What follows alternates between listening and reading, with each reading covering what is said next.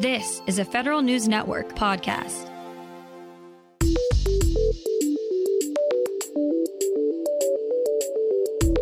Coming up on today's Federal Newscast, a new House subcommittee chairman pledges to conduct rigorous oversight of CISA.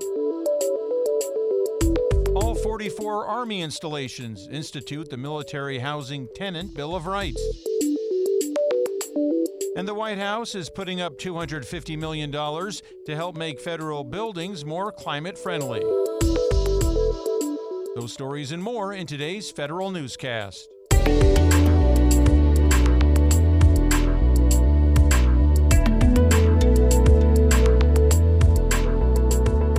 It's Friday, March 24th, 2023.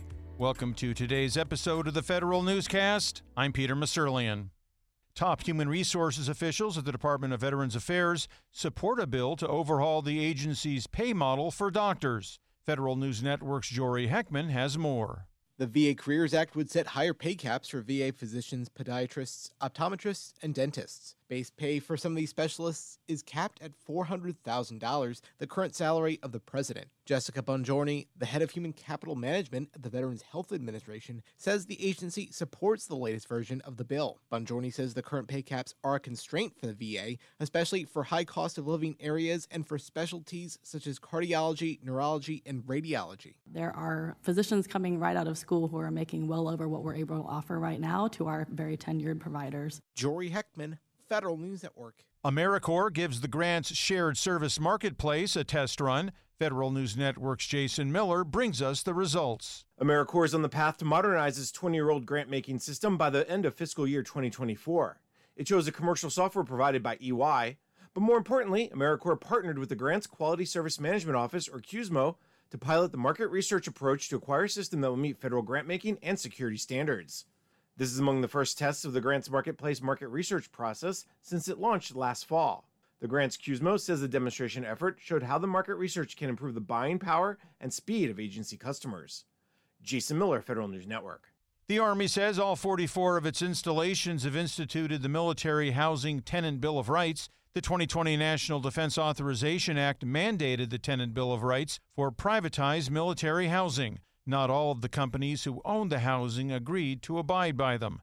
In 2019, the Army Inspector General found Army housing lacked good maintenance and management did not have enough oversight. In 2021, Balfour Beatty, one of the biggest providers of privatized military housing, pleaded guilty to falsifying maintenance records and paid $65 million in fines. A leading House lawmaker pledges to conduct rigorous oversight of the Cybersecurity and Infrastructure Security Agency this year. Federal News Network's Justin Doubleday reports. New York Republican Andrew Garbarino says CISA is growing fast, maybe too fast. During his first hearing as chairman of the House Homeland Security Committee's Cybersecurity Subcommittee, Garbarino pledged tough but fair oversight of CISA's growing budget and authorities. We need to take a step back and allow CISA to get a handle on their new responsibilities and ask pointed but productive questions about its efforts. CISA is seeking $3.1 billion in its fiscal 2024 budget request. The agency is also drafting new cyber incident reporting regulations for critical infrastructure sectors. Justin Doubleday, Federal News Network. Although agencies have made some progress toward equity, the Equal Employment Opportunity Commission says there's room for improvement. Federal News Network's Drew Friedman reports. More than 90% of agencies say they've posted their disability accommodation procedures in a clear spot, but less than 2/3 of agencies are complying with a recommendation to have their EEO officer directly report to the agency head.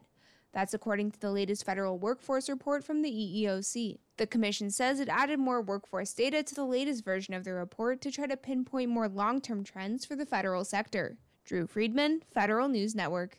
The White House is putting up $250 million to help make federal buildings more climate-friendly. The Assisting Federal Facilities with Energy Conservation Technologies, or AFFECT program, aims to help agencies meet energy and water-related goals under the Biden administration's 2021 executive order to reach net zero emission buildings by 2045. Through AFFECT funding, agencies will identify affordable solutions, facilitate public-private partnerships, and adopt best practices. Agencies can submit applications to make energy and water efficiency upgrades as part of achieving the net zero target.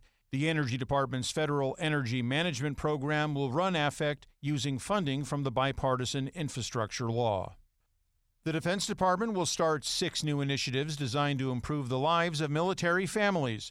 The programs include pre-kindergarten at all DoD education activity schools, dependent care flexible spending accounts for service members, and improvements to a program that helps military family members with special needs. Also included on the list are the new military parental leave benefits and programs designed to help working military spouses.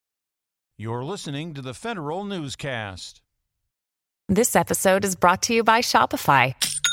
Forget the frustration of picking commerce platforms when you switch your business to Shopify, the global commerce platform that supercharges your selling wherever you sell. With Shopify, you'll harness the same intuitive features, trusted apps, and powerful analytics used by the world's leading brands. Sign up today for your $1 per month trial period at shopify.com/tech, all lowercase. That's shopify.com/tech.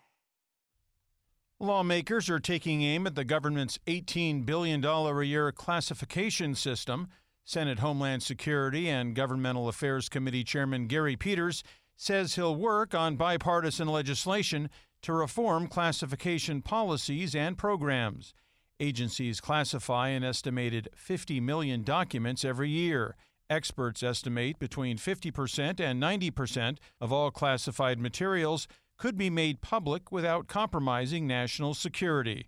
During a hearing Thursday, Peters said agencies could also use artificial intelligence and machine learning tools to better manage classified data.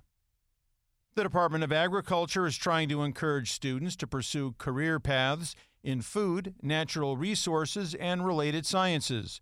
USDA has extended the deadline for students to apply for the 1890 National Scholars Program.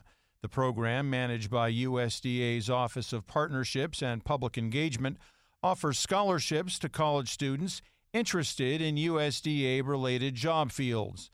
The department says the scholarship program is a crucial part of its efforts to recruit the next generation of the agriculture workforce. Students now have until April 15th to apply. Top Democrats on the House Veterans Affairs Committee introduced bills targeting the way VA does business. The Manage VA Act would require the VA to create an undersecretary for management position to oversee IT and acquisition decisions. The VA IT Modernization Improvement Act would require the VA to hire a contractor to provide third-party assessments of its major IT programs. Those include its Veterans Benefits Management System, Financial Management and Business Transformation Program, Supply Chain Modernization Program, and the rollout of its new Oracle Cerner electronic health record. Find these stories and more at federalnewsnetwork.com. For the Federal Newscast of Friday, March 24th, 2023, I'm Peter Masurlian.